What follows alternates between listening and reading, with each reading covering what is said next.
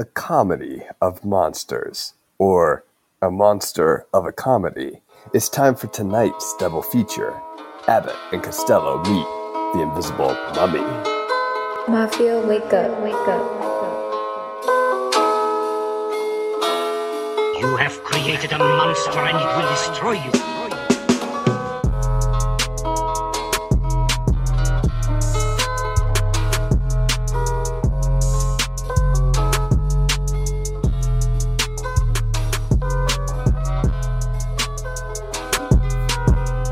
Eric, unfortunately, I don't know if your preamble accurately summarized either one of these movies.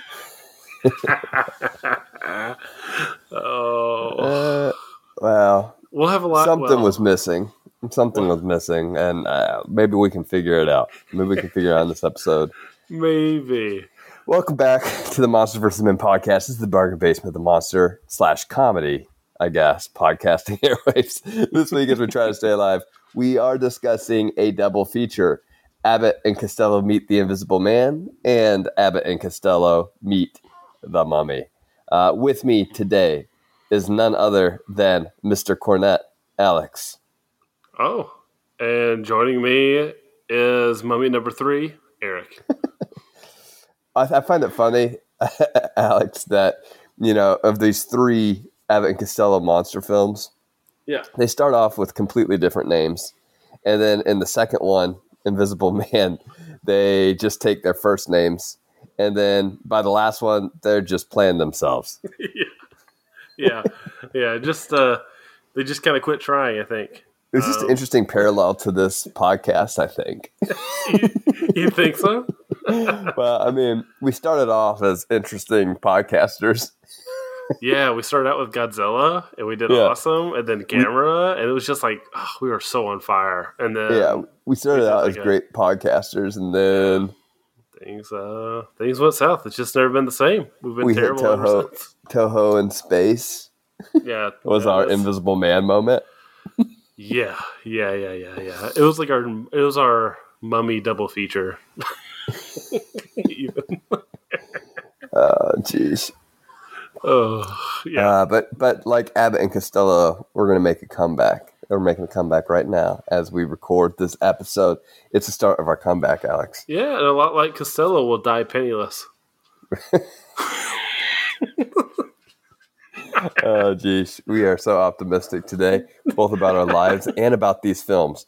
We're so optimistic, Alex, that while we're watching the second movie, we start watching. We went back and forth about whether or not. So we are doing a double feature, a second double feature. It was not planned, but Alex begged me. He begged me. I pretty much did. To make this a double feature. I was like, no, we can still split it. We'll find something to talk about. It'll be fine. But Alex begged me. He's like, no, we've got to do a double feature just to get these over with. Yeah, and I relented eventually, and we ended up watching the second movie together. Not physically, but at the same time, and ended up texting back and forth a slight argument about which of these films is worse, if that tells you kind of our direction that we're heading in this episode. It's a direction. Southbound. It's a direction. So we might as well get into it, see where it heads, because I'm curious to hear just what made these films so bad from your point of view, Alex. Just so blunt. With our film introduction, we'll each introduce a film. We have 2 sentences to introduce, 2-sentence summary, and then we'll kind of have 3 points each that we just want to hit on, just to talk about each film individually. And then we'll come back with our kind of comparison at the end before we get to our normal staple awards for these movies put together. So the first film was Abbott and Costello Meet the Invisible Man, and I've got this summary. So here we go. Bud and Lou become detectives trying to solve the murder of a now Invisible Man's murdered manager. In the process, Lou becomes a middleweight boxing challenger assisted by an invisible companion. All right, Alex. You said this was one of the most painful cinematic experiences that you've ever had in our text. That was almost an exact quote. So So give it to me. Tell me. We'll start with you. What are your 3 main points about Abbott and Costello meet the Invisible Man? My 3 points are this: kill me now. Okay, so for real though, my first point is the Invisible Man marks a shift in our type of comedy, at least the focus on our type of comedy. Meets Frankenstein, I felt like, yes, we had the physical gags. Some worked, some didn't, but really what I really relied on to get through that movie, and we both liked it, but what I really relied on was that punchy dialogue. I got a lot of enjoyment out of that dialogue. In this film, we've almost completely abandoned the punchy dialogue in the favor of physical gags. And the physical gags, for me, just really don't work. There's one in particular that I saved for my awards that I'll talk about. And there's one in here that really worked for me. And it's like, there's some certain elements that I thought were kind of funny. Like the beginning of the film, it's showing like these almost stick drawings of like these different scenarios of like that they're going to be experiencing because I forget they're becoming detectives. Yes. Yeah. So private eyes, and there's like different ones for being held up and things like that I thought were pretty funny, but unfortunately my laughs for this film just like they just were few and far between, especially compared to last week's film and even maybe our next film. Well, I'm not gonna heap praise on the next film, but I had less laughs in this one than The Mummy. My second point: there is just so much inconsistency with the development of the Invisible Man in this film. We keep hearing about over and over about the psychosis. And I like that this is built off of the original Invisible Man movie. Yeah, I did like that element. It's just unfortunate that that's about all there is. We get the reference to the psychosis that is caused by this, and we just kind of leave it. Like, yeah, we bring it up a few times, but our Invisible Man never becomes that dangerous, right? If anything, just a drunk. Yeah. I mean, he just becomes a drunk and just kind of enjoys himself a little bit, but he never does anything evil, really, or like even vile. Like, well, they really dropped the ball with this guy with that whole build up, and he never really does anything that bad. And then which was a bit of a disappointment for me. And then we got to talk about the big thing in this film. And this is really it hurt it even more than the rest of it. And that's the boxing match at the end. Holy cow. This was a painful thing to get through. And this is where the words that I sent you, and I think I even tweeted on Twitter, was agonizing. Is what that boxing match was. It is so completely and thoroughly unfunny. And it goes on, and not even exaggerating, I think at least 20 minutes. Mm-hmm. And it is an extended lesson in maybe comedy that hasn't maybe aged well. Maybe it's just not for me. Or maybe it just was never that great to begin with. Because I didn't really see anything even charming about what was happening on screen. It felt like it was just extended to fill a runtime almost. And so that was really disappointing for me. Like this film, as any listener can probably tell by now, is a pretty big disappointment. What about you, Eric? Like, what are your 3 talking points? All right. Yeah, so I'm with you. I'm overall disappointed on this film, though. I like it a little bit more than you, I think. Not a ton, but a little bit more. Louis the Looper. So there's actually a point in the film where I was laughing quite a bit. Really? And it was yeah. And it was a physical gag, and it was when Lou was doing the speed bag at the gym, and it just kept on going on, and he's doing things with like his face and the back of his head, and it's obviously like he's not touching the bag, and yet everybody's like mesmerized by it, and just so stupid that I don't know. I thought it was pretty funny.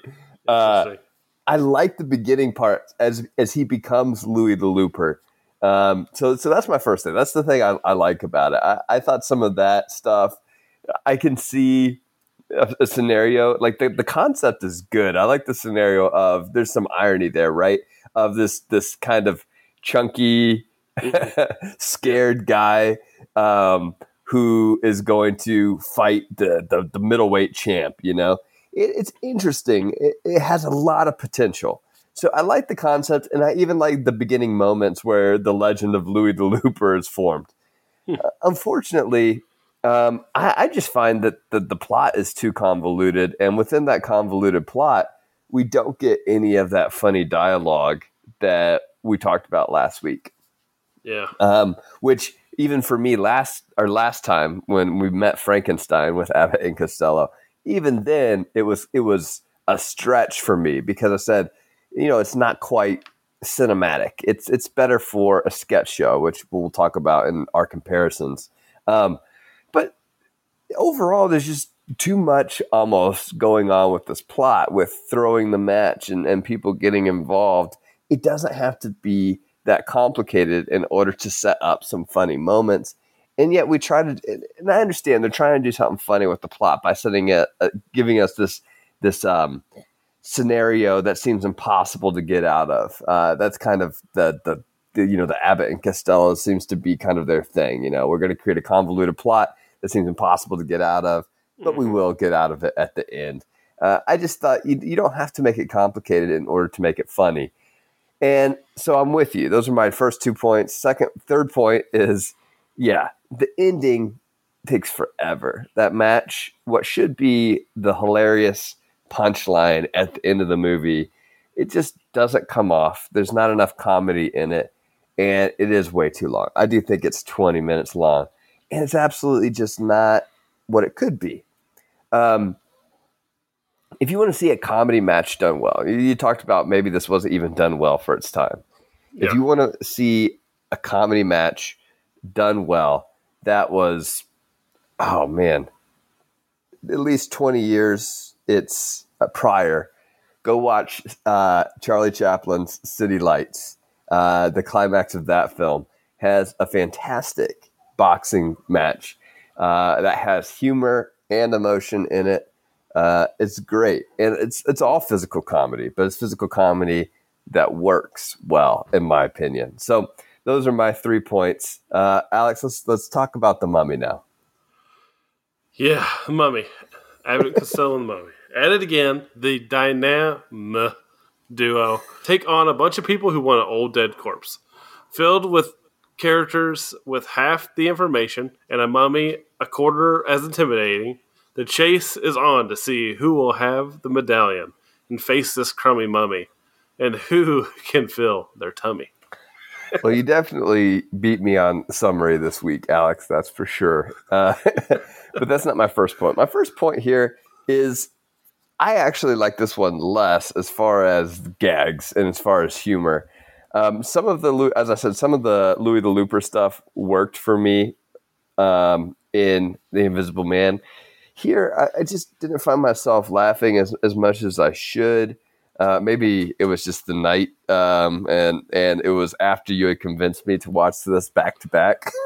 Maybe. Eric, also, it took you 3 sittings to get through The Invisible Man. It did. I watched The Mummy in one night. I will say that. That's good.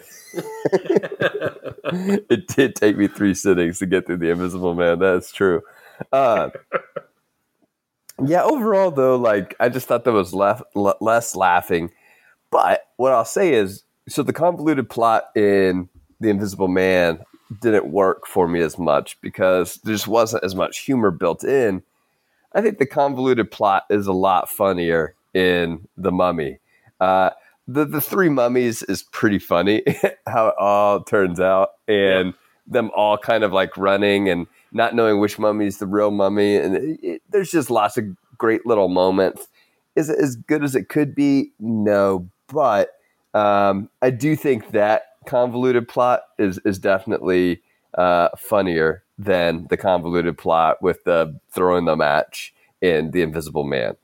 And lastly, at least the Mummy has some great musical moments. I mean, we've got dancing and singing in Abbott and Costello Meet the Mummy, and those were at least some nice reprieves from the attempts at humor that we were seeing on screen. I feel bad. Like we're just dude, like I literally had that same thought though while I was watching. I'm not the musical guy, but when the moments happened, I was like, thank goodness. Yeah. I feel bad. We're just dunking on like 75-year-old humor, you know. Hey, how old is the Charlie Chaplin movie? It's 90 years old, man. Well, there you go. What's your excuse? No, exactly. I know. I mean, because I've seen things that are still funny. Like some of the Three Stooges stuff is still funny. And I'm sure some Abbott Costello stuff is still great. But I'm sorry. No, this ain't the place. But that being said, I did actually think the comedy for me worked better than the last film in this one. I had some really good laughs here, whereas I only had one chuckle maybe three chuckles in Invisible Man. But Cece's not even watching these movies with me, and she caught two moments back to back where we were both like laughing pretty good. And Cece doesn't laugh out loud very much. She's just like this stoic, unemotional human being. I'm just kidding. She's looking at me right now. But she doesn't like laugh out loud at a lot of stuff that we watch. And there's the moment where they do the reveal in the newspaper of the shot of the dead body. Oh. And you hear her laughing about it. And it shows Costello standing over the dead body in the newspaper. It's just so fun. Like that was just so it was set up so perfect, and it was funnier than I imagined what it was going to be there. So that setup was great. And then also I really like the snake gag. At least the first set of it, right? Yeah. Where he moves Costello and he starts blowing on it, and again, it's behind him. I really like that moment quite a bit. It goes on a little too long with the rope and becomes, to me, unfunny. But then I did kind of like it coming back at the very end of the film. Yeah. So I was a fan of that. And then, like you said, the mummies, when they emerge from their grave, and they're hitting him, and then the other one pops up and he hits it, and he's shocked by it. Like that moment, I thought was really great too. So there are some moments that I really liked. Even the medallion where they're trying to pass it back and forth. If it all goes too long and becomes unfunny once the hamburger is involved. I do think the setup before that was actually pretty good. Now, that being said, you mentioned convoluted earlier. This is convoluted. It is. For a while, you're like, are these people working with these people? Oh, they're not working with these people. Well, then who are these people? It's too complicated for a comedy movie. It is. It is. It's like needlessly complicated. Like, I'm sure there's really great exceptions to this, like great comedy exceptions. But most comedies should probably just stick to one entity that's opposing them, right? Maybe not go into two in your mediocre comedy.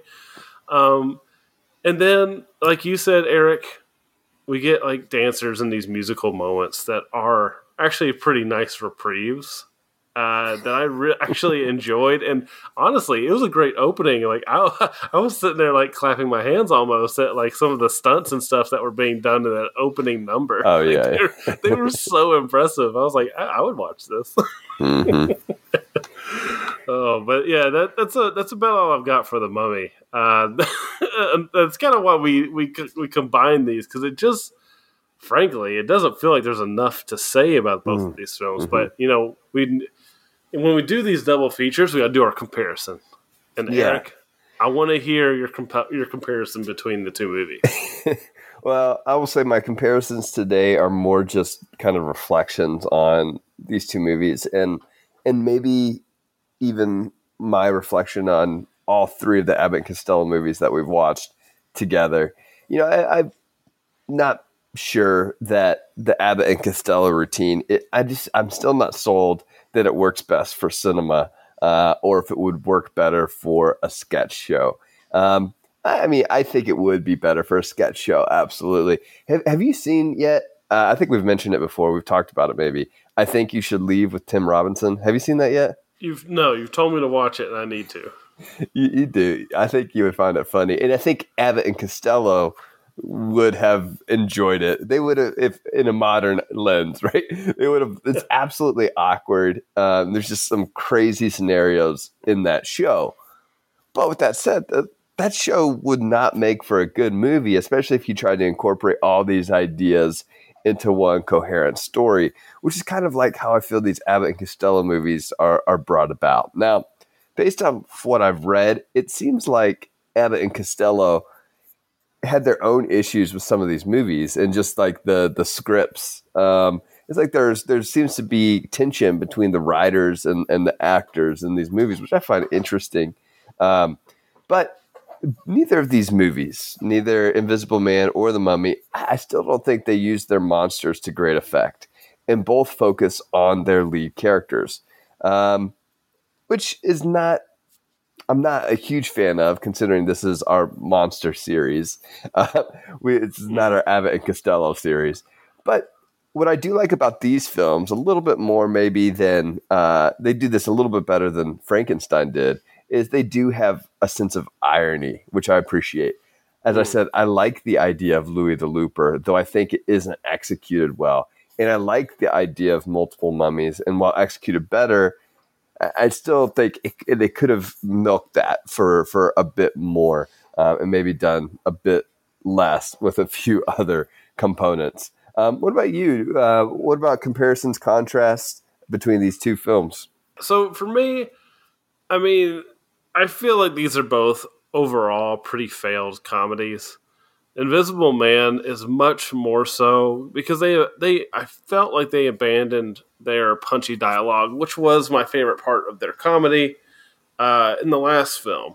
And then not only that, but they also really leaned into that boxing match at the end. That's just so rough. And so, like, when I compare the two, like, I think about the couple times I chuckled versus the 2 times or actually 3 times I laughed out loud in The Mummy.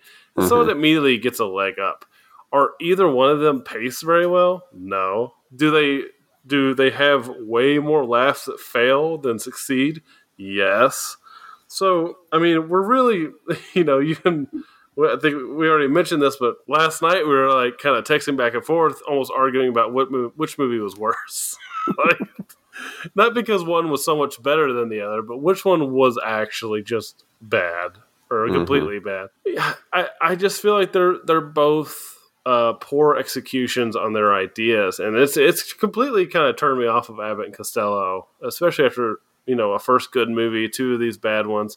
The one thing I did enjoy between the two, but more so The Mummy, and yes, I think we get too much Invisible Man in The Invisible Man because I didn't buy the gags, right? Yeah. But with The Mummy, I started wondering if he was ever going to show up. Like, yeah, we saw him at the beginning, but I was like, did this movie forget it's a mummy movie?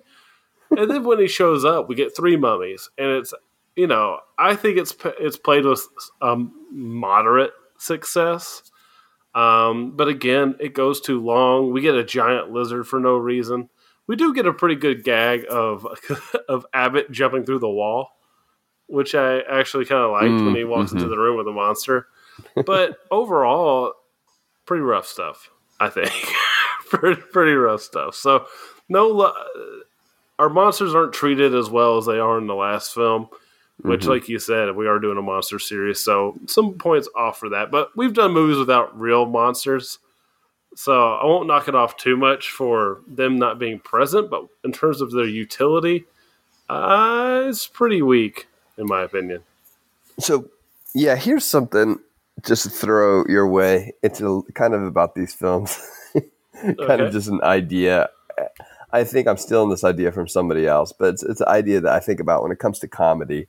And so it makes me think like these films could work. Like in concept, I think a film that's a comedy with monsters in it makes sense, right? Because I see a comedy as a certain kind of fantasy movie in a way, right? Okay. Like you have to have certain rules within your comedy in order for your comedy to work. They don't fit. A comedy in itself kind of points out some of the exaggerated extremes of our day-to-day lives and points out what's funny in those day-to-day lives through a sense of irony, right? Yeah.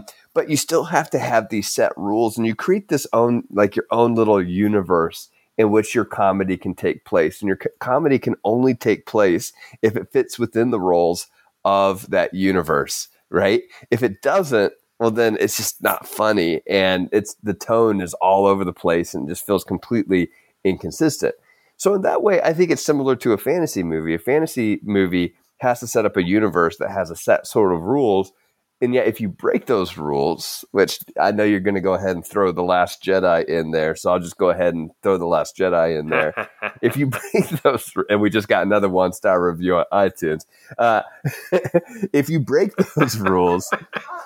if you break those rules, then your fantasy movie doesn't work. Just like in, Abbott and Costello Meet the Invisible Man.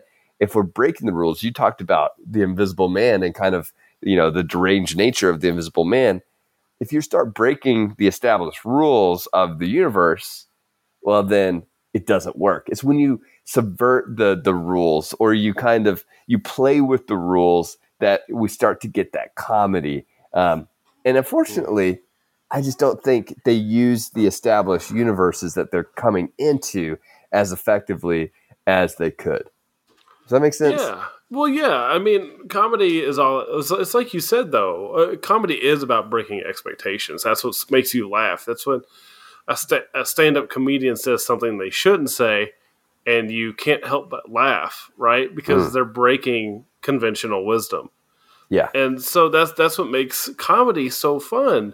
But when Abbott has got the same bit 5 times in a row where he starts going, yeah, like, it's not funny anymore. Like, I get that this is your character. This is what you get paid on.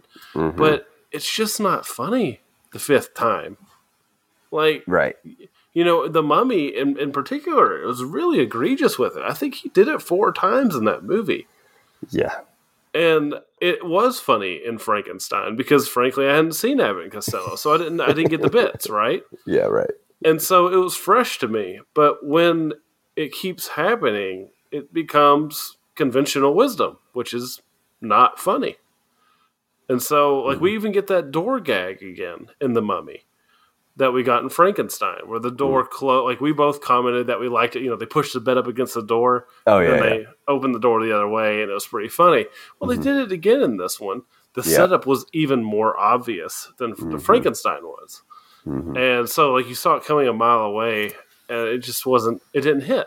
Yep. But that's the problem is they're doing the same joke multiple times, kind of like the dollar bit from Invisible Man. So that's going to be something I want to talk about again later. But that dollar bit's wonderful. It's really funny.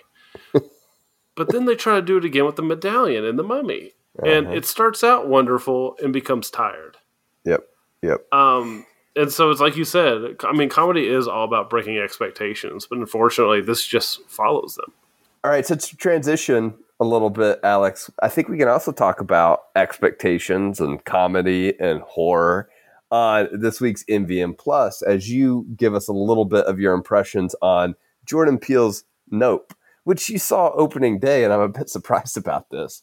because I know how you feel about some of Jordan Peele's two other films. So I want to talk about this. I don't want you to tell me much about it, to be honest, because I'm probably going to go see it soon. But I'm excited to talk with you about that on MVM Plus.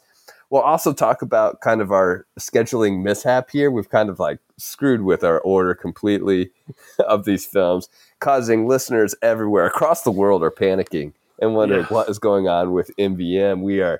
The episodes are just shifting and being reposted. What is going on? We'll talk about that on MVM Plus. You can listen to that. It'll be fun. I'm sure we'll say nope a lot over at patreon.com/MVM pod.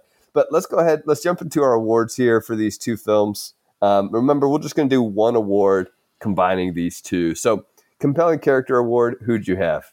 I had to give the compelling character award to the vocalist, who was played by Peggy King. She's the one that sings in the Mummy movie. Yeah. I just found her charming, and I wanted to know her more. The funny part is Alex she's actually very talented. She's very talented. I was going to choose her too.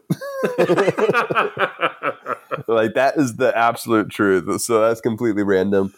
Instead, I'll choose the dancing pharaoh guy. Because he was awesome too. Like, the things that he was doing with his hands and like the way that he was moving his neck, and man, that guy was pretty intriguing too. So really talented musicians and dancers in this Mummy film for sure. Yeah, I actually thought that the vocalist was going to be a character in the show. Like, they focused on her for so long. I did too. I was hoping. Yeah. I was hoping like too. She was going to be like the. So another thing with these films, Alex, is like, are there no good women characters? Like, they're all conniving. Well, there was one good one in Frankenstein. There was because the insurance agent. Yeah. But everybody else, it's just women are the conniving ones. Yeah. They all have terrible motivations. Hey, but they end up working together at the restaurant place, right? At the end of the Mummy movie. So there you go. There you go. All right. What about your most memorable line award? Yeah. So there's a line in I believe it is The Mummy. I'm having to double check now my notes, where Abbott is. No, it was in The Invisible Man.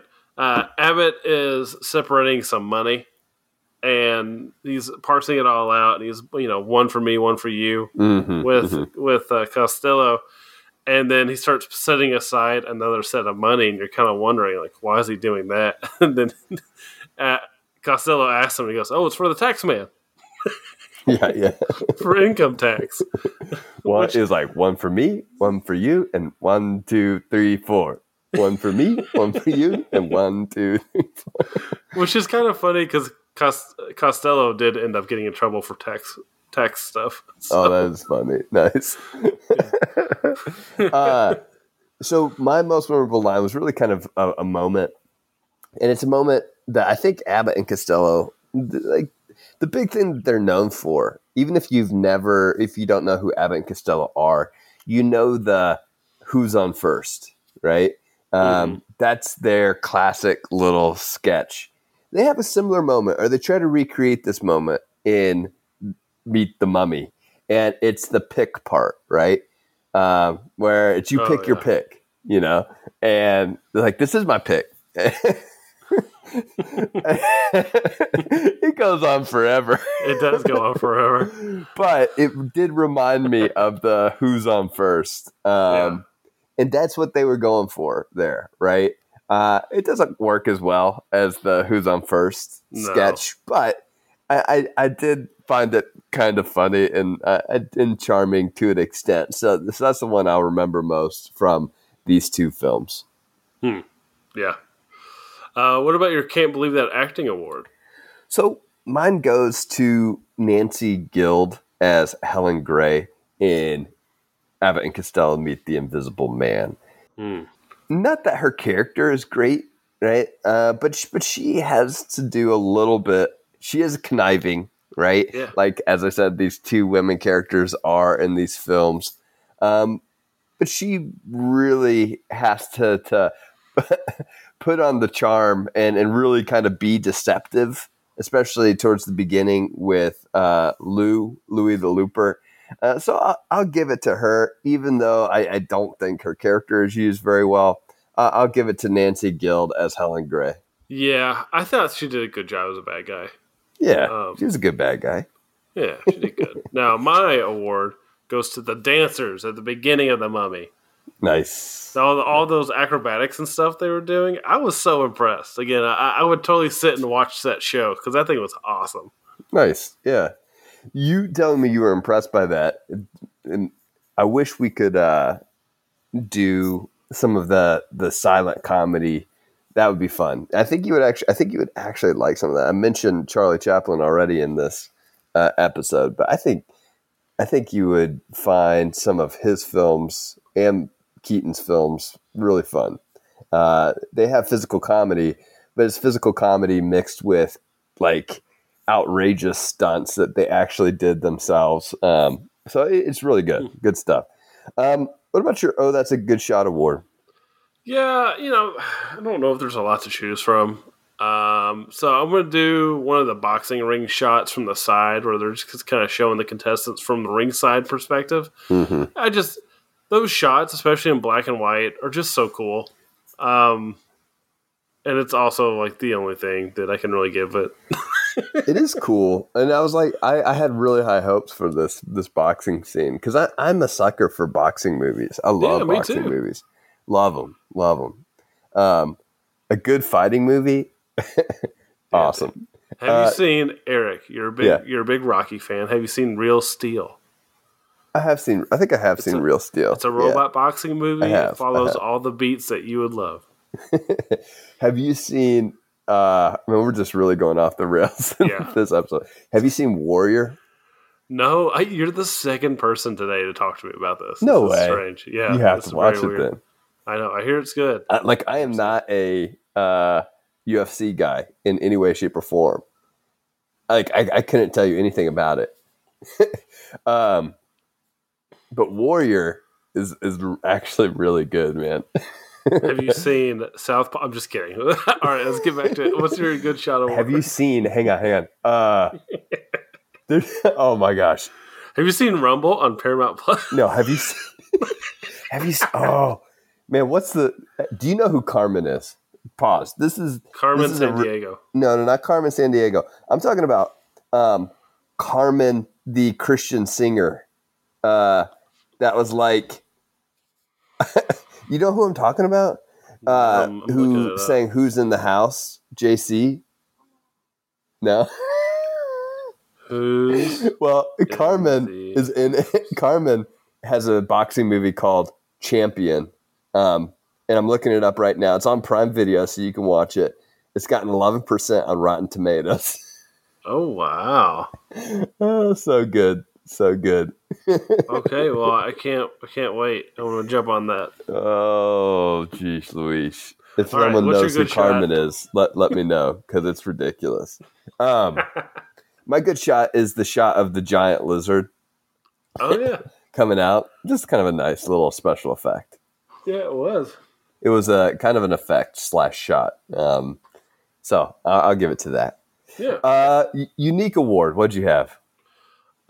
Best visual gag. And that was the dollar from The Invisible Man. The way that they were, the way that Abbott is like finessing that dollar all around Costello's hand and just getting it back away from him, I thought was endlessly entertaining, and then they overdid it in The Mummy, and I was like, no, there's a finite limit on how entertaining this can be. But I really enjoyed that moment, so that gets my best visual gag award. What about you? Mine is the CPR certified award, and that goes to The Mummy for getting the medallion back. Oh, yeah. And performing the Heimlich on Lou. That was pretty funny. That was pretty funny. Yeah. So he gets my certification award. Cool. Well, let's get into our closing thoughts here and tier rating. Tell me which of these films is better, I guess is how we'll frame it, Alex, instead of which is worse. Which one is better and why? I think The Mummy is the one that's going to be better for me just because it actually got some more outright laughs from me, whereas The Invisible Man, I did struggle. Now, I will concede that I think The Invisible Man's story overall is much more compelling than what is in here, but it's not compelling enough to keep my attention, quite frankly. And they were on both of these were painful viewings for me. So the elevated comedy really kept the pace for Mummy a little bit better, and I was able to. I mean, I watched both of them in one sitting, but hey, you were able to watch The Mummy in one sitting. But nothing to say about Invisible Man. So this is going to be another double Gabra episode for me. So I'm going to give both of these Gabra tier. Just disappointing all around. What about you, Eric? Well, funny enough, I just kind of flipped what you just said. These are both top tier Godzilla films. No, in reality, I do flip what you said. They're both Gabra films. But I actually think the story of Meets the Mummy is better, but the humor in Invisible Man is better. So I kind of flip it from what you said. Neither one of them rises above that Gabra level. I think I prefer The Invisible Man slightly more because I do like the concept and I like some of the physical gags and humor there. It had me chuckling a couple of times pretty good. So it did take me 3 times to get through that, though. So read into that what you want. One time I made it 5 minutes total before falling asleep. It was bad. But The Mummy, I made it through in 1 attempt. It was just a struggle. It was a struggle. I had to fix myself some popcorn in that one and force myself to stay awake. So it was pounding some Red Bulls there like midnight, like just trying to get through it. Exactly. Next week, Alex, Creature from the Black Lagoon. We finally reached our final Universal monster. 3 films left. Yeah, man. And they're all creature films. I've been looking so forward to the Creature of the Black Lagoon. Like, it's coming so soon. I hope it sends us to the moon. Ooh, I like that.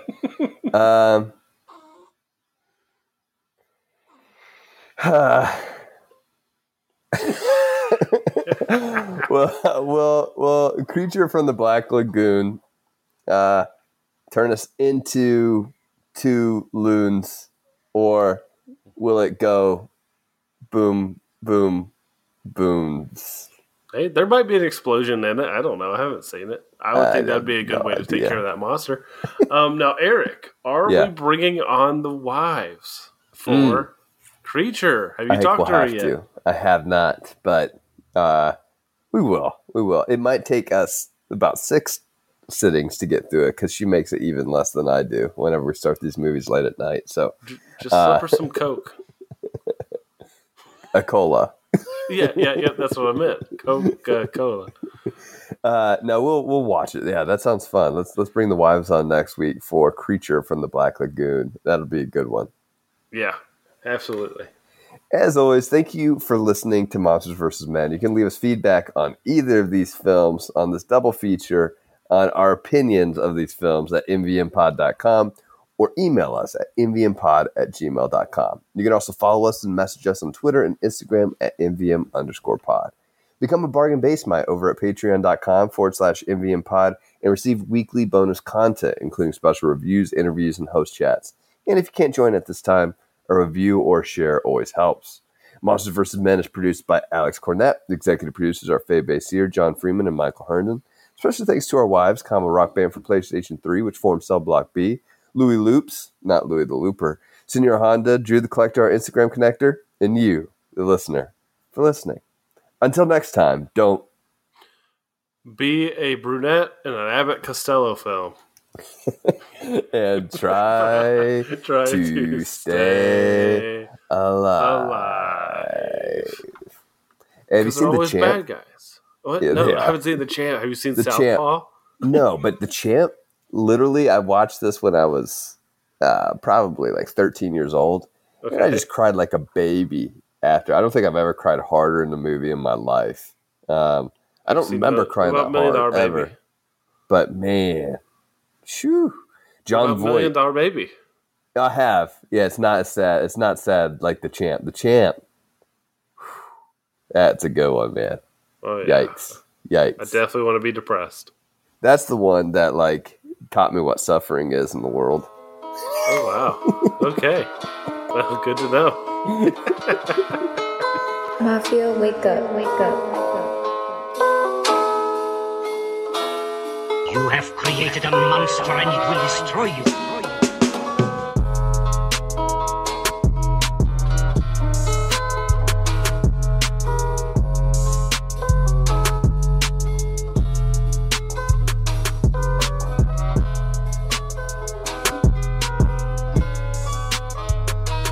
The things that he was doing with his hands and like the way that he was moving his neck, and man, that guy was pretty intriguing too.